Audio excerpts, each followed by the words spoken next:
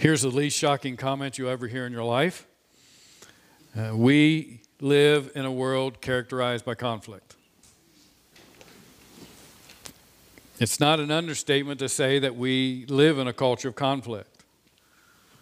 The major news channels, the MSNBCs, the CNNs of the world, the Fox News channels, or whatever else you want to put in there, they couldn't exist apart from the conflict. That's what they promote, is conflict. They bring in the opposing sides and they want to shout at each other. But the church is not to be a place of conflict. The church should be different from the culture. The church should be a place where we support one another, a place where we encourage one another, and a place where we spur each other towards Christ-likeness. The church should be a place where we love one another, and the expression of our love for one another is that we hold each other accountable. Galatians chapter 6, verses 1 and 2, Paul teaches us that as believers we are to restore those who have been overtaken by sin, and he also teaches us that we are to bear one another's burdens. Now listen to how he puts it. He says, brothers. Brothers. I'm going to say that word brothers several times today. Here's what I want you to focus on, particularly here and in some other passages. When he says brothers, he does not have the leadership of the church in mind solely. He has both the leadership of the church and the membership of the church in mind. So he's addressing the entire body of Christ. Brothers, if anyone is caught in any transgression, you who are part of the body of Christ, you who are spiritual should restore him in a spirit of gentleness. Keep watch on yourself, lest you too be tempted. Bear one another's burdens and so fulfill the law of Christ. And I want to emphasize this. I'm going to emphasize this several times today. You'll probably be sick of hearing it by the time you get out of here. But these words were given to the entire church, not just to the leadership of the church, not really even to a subset of super saints in the church. They're given to the entire body of Christ.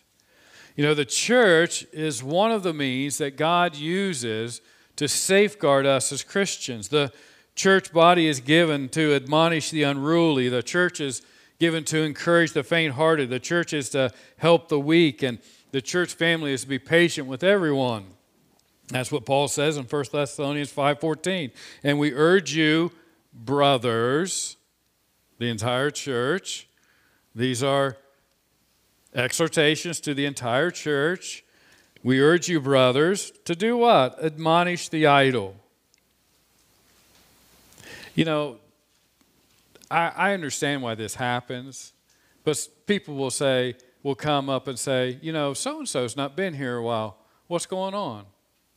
And out of kindness, I'll share what I can share, but there are many times I would like to say, I don't know. Have you contacted them?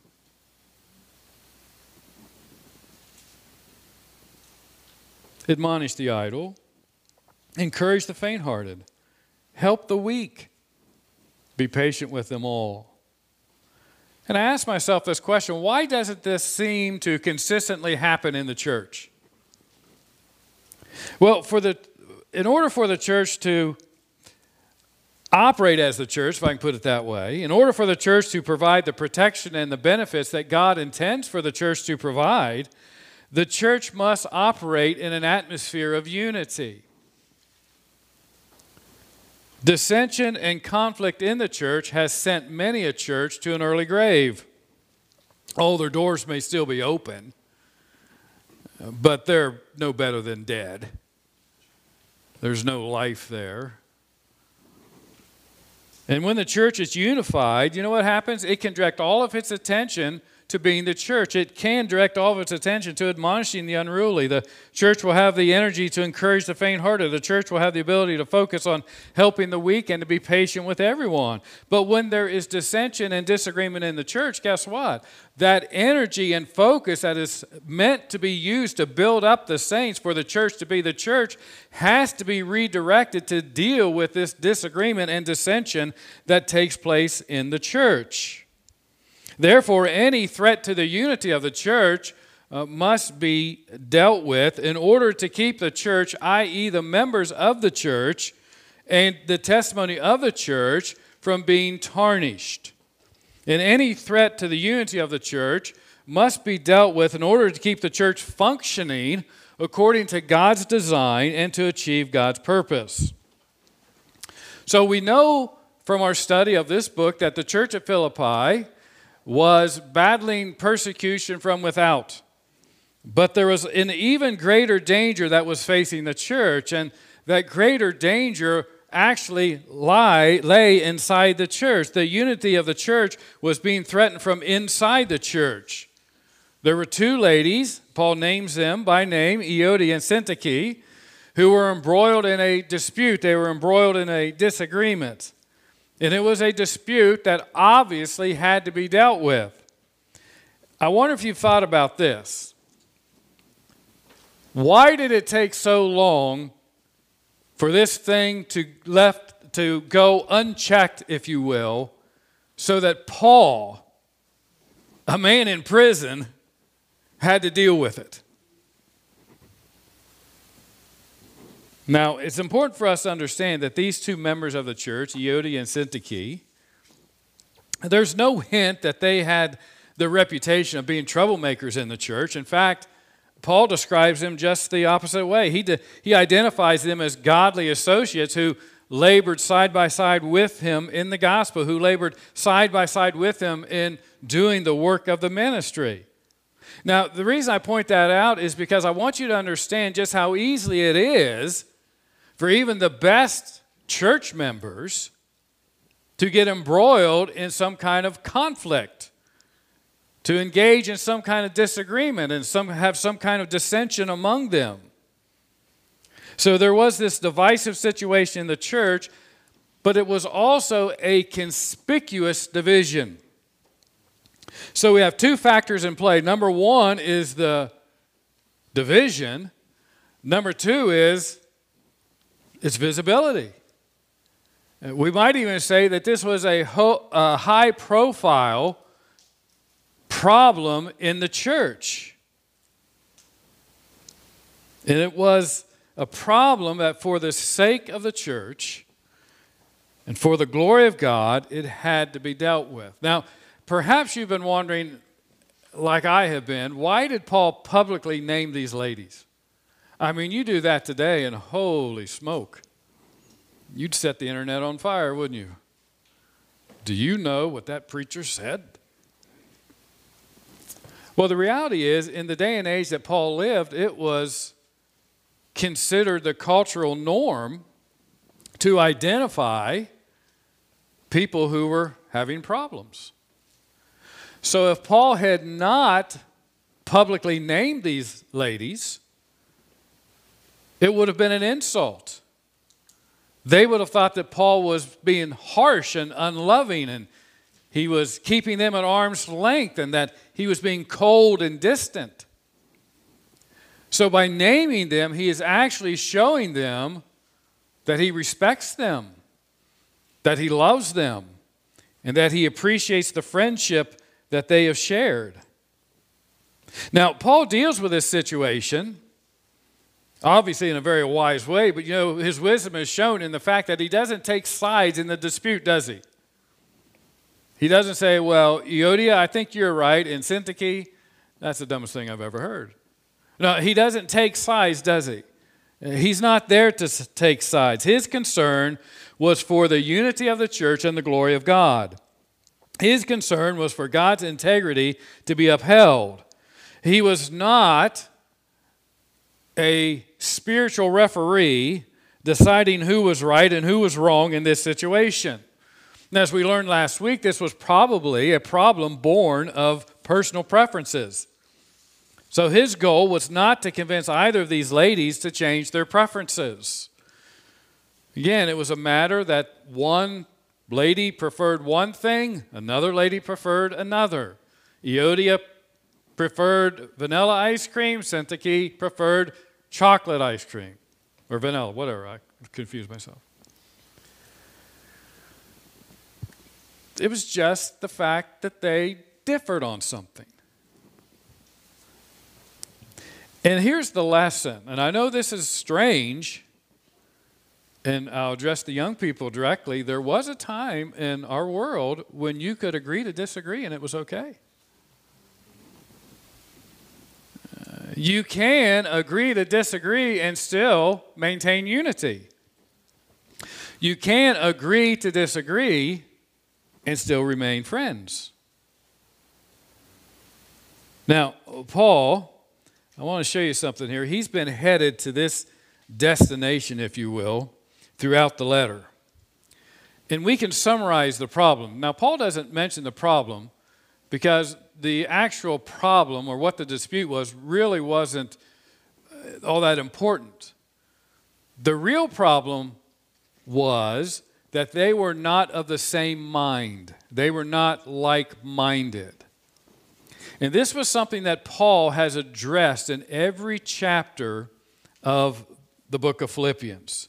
So what I'd like us to do is just do a little Bible study here this morning. And I want to take you through chapter 1, 2, and 3 very quickly, I promise, and show you how Paul has been instructing them in the necessity of being like-minded, of having the same mind. And it starts in chapter 1, verses 27 and 28. So if you'd flip back there with me, I'd appreciate it. Philippians chapter 1, verses 27 and 28. Paul writes to them, remember this is the opening chapter, only let your manner of life be worthy of the gospel of Christ.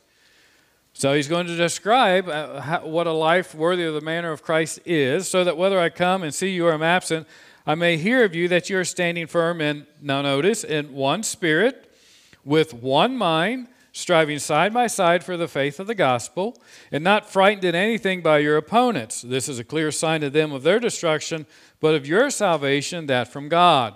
So Paul addresses them as citizens of heaven. And because they are citizens of heaven, they must live as citizens of heaven. That's his point. That's what he means when he says, only let your manner of life be worthy of the gospel of Christ. He's saying, you're believers, you're in Christ, therefore you should live like it. So the question is, how should we as citizens of heaven live? Well, first of all, notice that he says, as citizens of heaven, we should be standing firm. Now, where else have we heard that term? Well, right here in chapter 4, verse 1. Look at chapter 4, verse 1. Therefore, my brothers, again, there's that important word.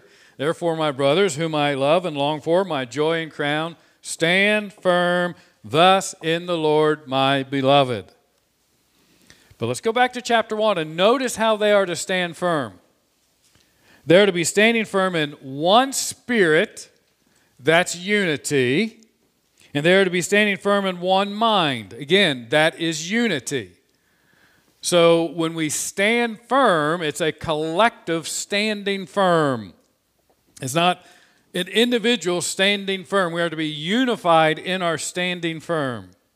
So as citizens of heaven, we are to be standing firm in one spirit and in one mind. In other words, we are to live in unity.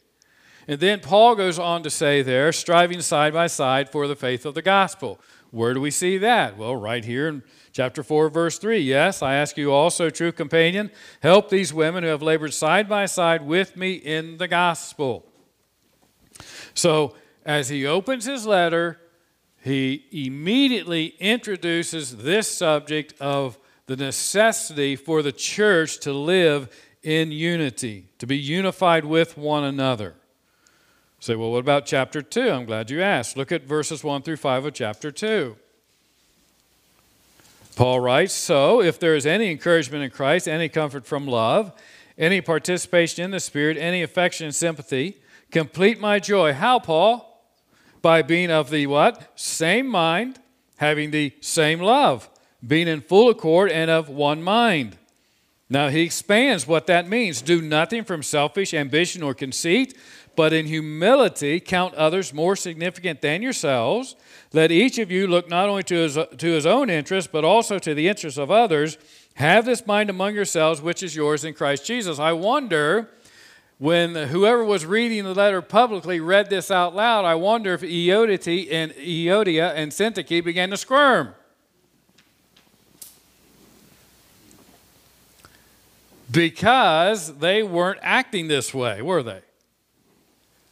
So Paul says to them, complete my joy. How? By being of the same mind, having the same love, being in full accord of one mind. So for a second time, he calls them to be like-minded. He calls them to live in unity with one another.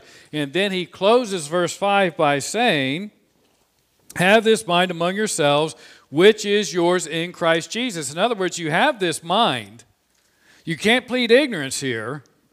You know what it is, and you know what to do with it. You know how to apply it. You know, you just need to exercise the knowledge that you have. Well, what about chapter 3? Does he address the subject in chapter 3? Yes, he does. Look at verses 14 and 15 in chapter 3. He says, I press on toward the goal for the prize, the upward call of God in Christ Jesus. Now this must have really driven a stake through somebody's heart. Let those of you who are mature think this way. Ouch. And if in anything you think otherwise, God will reveal that also to you. When I read that when Paul says, let those of us who are mature think this way, I think what he's saying there is mature Christians of all Christians should be unified. So therefore we could say there are times, not always, but there are times when dissension and disagreement are symptomatic and signs of spiritual immaturity. Not always, but that certainly is a factor to be considered. So, again, he is calling them to be like-minded. He is calling them to think the same thing. Well, the question is how? How could these two church members, who had once were in complete agreement, there was no dissension, how could they once again begin to think the same way, to be of the same mind? Well, there's only one way. And he said it already in verse 2. They need to agree in the Lord. Don't miss what Paul's doing here. Paul is directing their attention away from the minor agreement that they were having, and he wants them to shift their attention to the major points of agreement they shared because they were in Christ. I picture in my mind, if you're a parent, you've done this. You've snapped your fingers. Hey, look at me, look here. And I think that's what Paul's doing metaphorically. He's saying, hey, don't look over there, look here. I want you to take your eyes off of this disagreement, and I want you to fix your eyes, fix your focus back on these major points of agreement that you have because you are in Christ. Paul reminds them that they are part of God's eternal purposes. They needed to be reminded that there is so much more at stake than their personal preferences. Can I say that again? Listen, when you became a part of God's family, you're supposed to check your personal interests at the door. And if you can't, you got a problem. And if you won't, you'll create problems.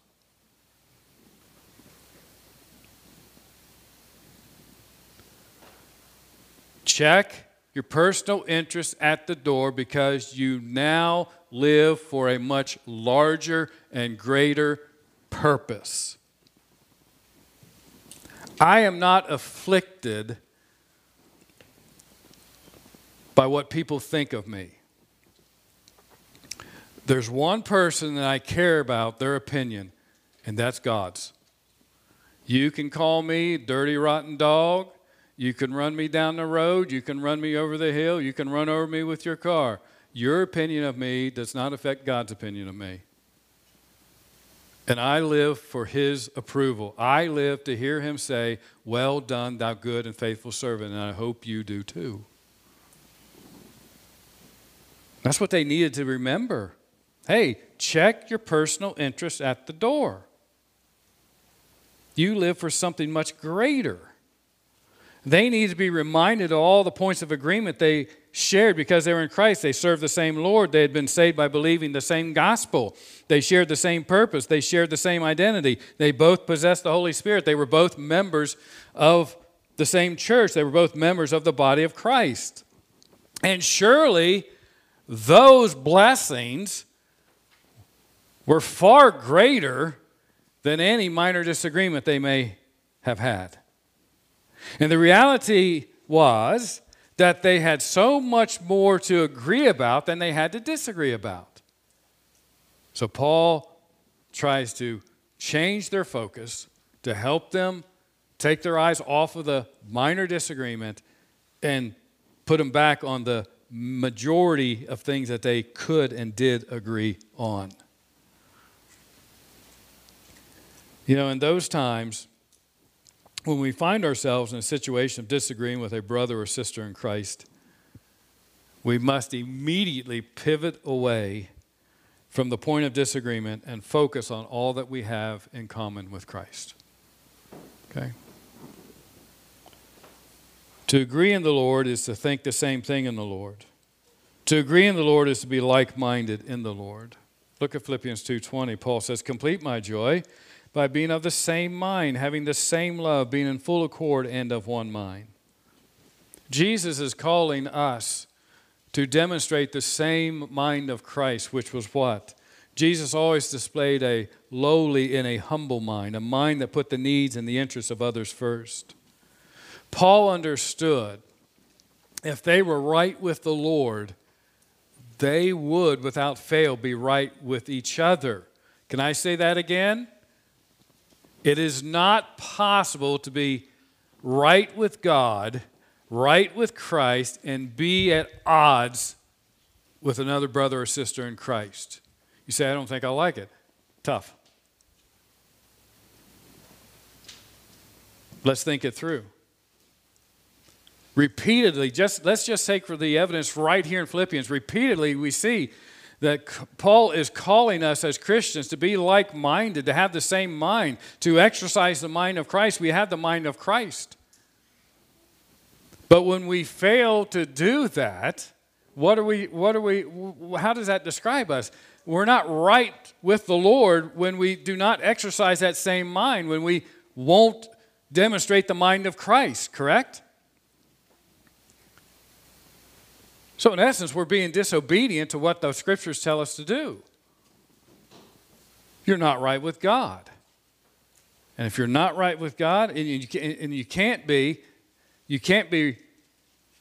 out of source with another and be right with God.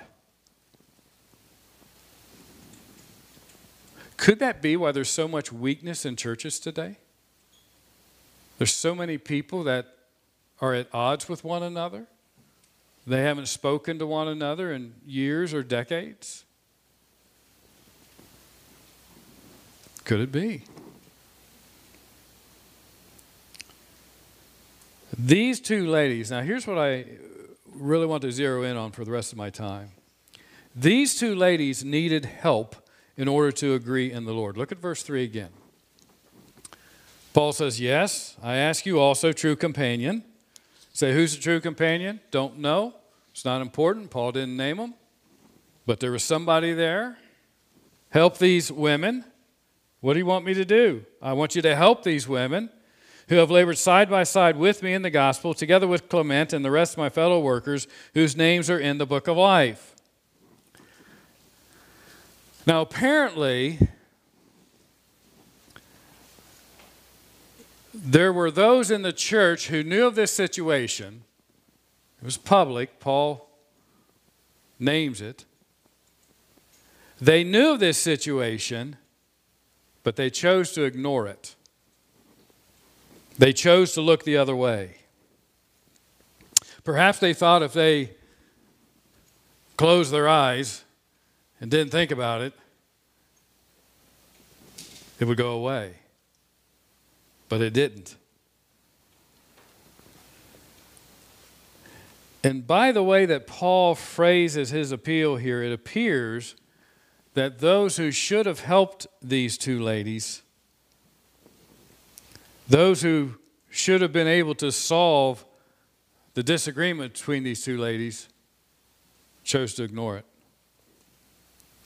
And Paul understood that dissension left to itself rarely, if ever, goes away. Dissension left unchecked, when it exists in the church, the greater the danger it presents to the church. Can I say that again? The longer dissension exists in the church, the greater the danger it presents to the church. Therefore, Paul calls both the leadership and the membership of the church to get involved in the situation. Now, if you would, in some way, shape, or form, highlight the word help in verse 3. That word help is a key word really in verse 3. That word has to do with active participation. It's a word that has to do with hands-on assistance. It's a word that has to do with how we as the members of the body of Christ are to serve each other. Literally, it's hands-on work. Not detached, not looking the other way, not ignoring the situation, but hands-on. So Paul was calling both the leadership of the church and the membership of the church to do the work of the ministry. In other words, to get their hands dirty doing the work of the ministry. What he's doing here is he's calling the body to take care of the body. He is calling the entire church to be the church, not in theory, but in practice. It's easy to be the church in theory, amen? But when you've got to get down in the muck and the mire and get your hands dirty, it's not so easy. Now, there's a very important principle here. Here it is. The God-ordained and God-appointed leadership of the church do not have to solve all the problems in the church without any aid from the membership of the church. You see that?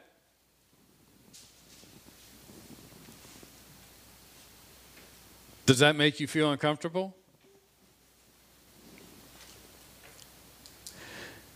There are times when the members of the church, the members of the body, out of concern for the individual members of the church, the individual parts of the body, you must be involved in taking care of the people problems that arise in church. Now, notice how I said that, people problems, not problem people.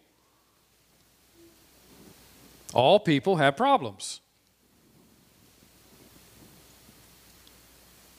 In the New Testament, repeatedly, I'm going to show you this, the New Testament repeatedly issues the call not just to the leadership of the church, but the entirety of the church to be hands-on in helping those who are our brothers and sisters in Christ.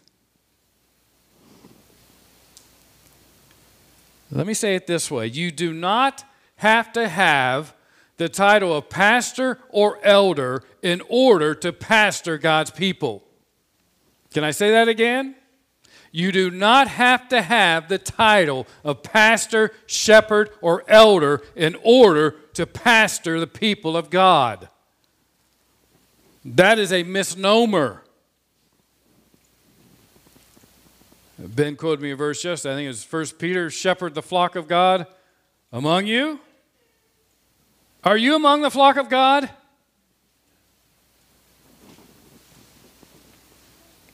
Each one of us is to care for each other. Say, well, what do you get paid for?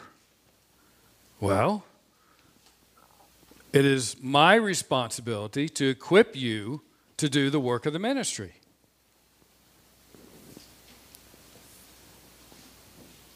It's the job of the elders, the pastors, to equip you, to show you how to get your hands dirty. and to let you get your hands dirty. Now, let me give you take you to 3 places in Scripture to bolster my point here. Look at Ephesians chapter 4 if you want to turn there quickly. If not, I'll read it to you. It's close by, just a couple of pages. Ephesians chapter 4, verses 11, 12, and 13. Paul again writing, and he gave the apostles, the prophets, the evangelists, the shepherds, and teachers. Why? To equip the saints for the work of ministry. Now, what's the work of ministry? For building up the body of Christ. Well, how long do we have to work? Until we all attain to the unity of the faith and of the knowledge of the Son of God, to mature manhood, to the measure of the stature of the fullness of Christ. See, each week when I preach, my preaching should be in such a way that you are being equipped for the work of the ministry. So, what is the work of the ministry? Glad you asked. Look at 1 Thessalonians chapter 5. Verses 12, 13, and 14. Now, in this passage, Paul addresses both the leadership of the church as well as the membership of the church. The first time he mentions brothers, he's referring to the leadership of the church. The second time, he's referring to the membership of the church. So let's run through this. 1 Thessalonians 5, 12 through 14, we ask you, brothers, that's the leadership of the church, to respect those who labor among you and are over you in the Lord and admonish you, and to esteem them very highly in love because of their work. Now, notice this. Be at peace among yourselves. What is that? That's a call to unity. And we urge you, brothers, second occurrence. Who are the brothers here? It's you all. It's the membership of the church. And we urge you, brothers, to do what? Admonish the idle, encourage the faint-hearted, help the weak, be patient with them all. So what is the work of those who labor among you? What is the work of the elders, the pastors? Well, certainly part of that work is a public teaching of the Scriptures, but it also includes some private instruction. But again, I want to emphasize that in the second part, Paul addresses these words to brothers. In other words, he's giving these instructions to the entire church. And what does he say to the entire church? Admonish the idle, encourage the faint-hearted, help the weak. That, beloved, is the work of ministry. It's not just wondering what's going on in their lives, it's getting involved in their lives. Again, I want to emphasize this, that Paul's admonishing the entire church body, the entire church family. So here's an important principle and vital principle for the church to function as the church. You don't have to have the title of pastor to pastor people. You don't have to have the title of pastor to pastor people. You are called to care for one another. One more passage I hope will firmly cement this for us. Look at Hebrews chapter 3 and verses 12 and 13. Hebrews 3 verses 12 and 13.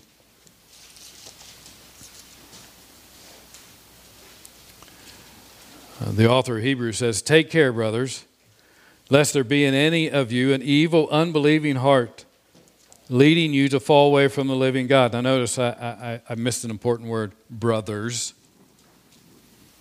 That's the entire church. Take care, brothers, lest there be in any of you, that's the church family, an evil, unbelieving heart, leading you to fall away from the living God. But exhort one another every day. Who is to do the exhorting? Brothers, the entire church family, as long as it is called today, that none of you may be hardened by the deceitfulness of sin. Who is the author of Hebrews addressing? He's addressing the entire church body. He's addressing the entire church family. And what is his instruction to the entire church family? Every member of the body, every member of the church family is to exhort and to encourage one another, and not just every once in a while, but every day. Why?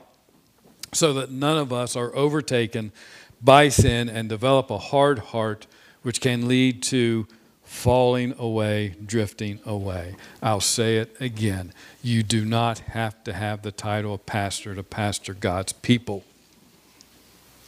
We all are called to care and love for one another. So what does this look like practically? Well, let's just use the text here in Hebrews. When you see your brothers and sisters, let's look at this at a positive first. Because it's so easy for us to focus on the negative, isn't it? But how about this? How about when you see your brothers and sisters in Christ that are making progress and becoming like Christ? You know what we should do? We should encourage them. We should let them know that we are seeing them make progress. That helps build them up. That motivates them to keep going.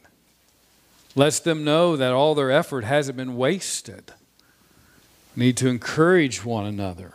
And I admit we have to work at doing this. But negatively, when we see a brother or sister in Christ who has begun to become lax, perhaps in attendance, can I tell you this? This is something I've learned over the years of ministry. If a person is lax in attendance at church, they are lax in their spiritual disciplines. They're probably not reading the Bible. They're probably not spending any time in prayer. Okay? And that's how this shows up. You may see them engaging in activities that are harmful, spiritually harmful to them. And it could be simply because they are spiritually mature, and I don't mean that negatively, but they haven't grown enough to be able to understand that some things just aren't good for us to engage in as Christians. We're not being legalistic. We just understand that there's a lot of things in this world that just simply won't help us to grow spiritually. How about, let's take it to what Paul's addressing here. What if there's a disagreement between two members of the church? And let me say this. I know I've been preaching on this for quite a while, but there are not two church members here who are in disagreement. I want you to know that. Okay? There are not two church members here who are in disagreement. So don't be running through your Rolodex thinking, who's he talking about? Okay? Because we're not experiencing that. But it's here in the scriptures, and I got to preach it. But let's say that you learn that there is a disagreement between two members of the church. What should you do? You should intervene in love and try and help solve the issue. Okay? Can I give you a little pastoral theology 101? The pastor normally is the last chump to know. Okay? And by the time it reaches the pastor, it's usually too late. I've told John, I've told Ben, do not keep secrets from me. Even if you think it may hurt me. But don't keep secrets from me. Let's not keep secrets from one another. You know, most of you here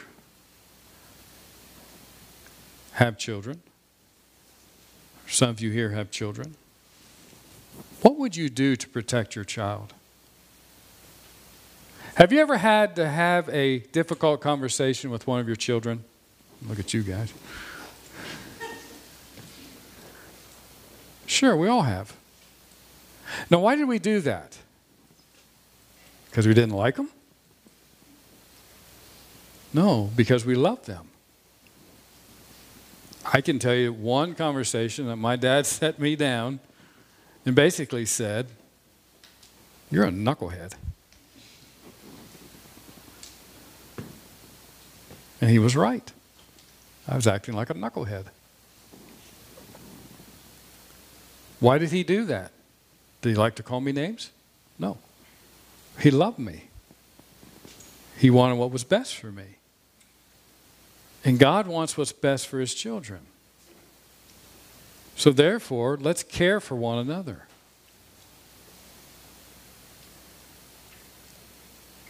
I honestly believe that, I've said this a dozen times, God put us here for a reason. And we're going to run into all kind of people who have real problems. And my prayer is that dozens, if not hundreds of them come to Christ. But guess what? You know what they bring with them? Baggage. Troubles. Problems. And we can't pull a bait and switch on them.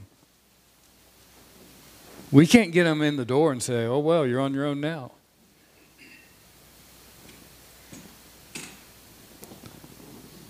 Back to verse 3. Help these people. Be actively participating in their lives. We're going to have a cookout for the community. Would you please be a part of that? You're a part of the church family.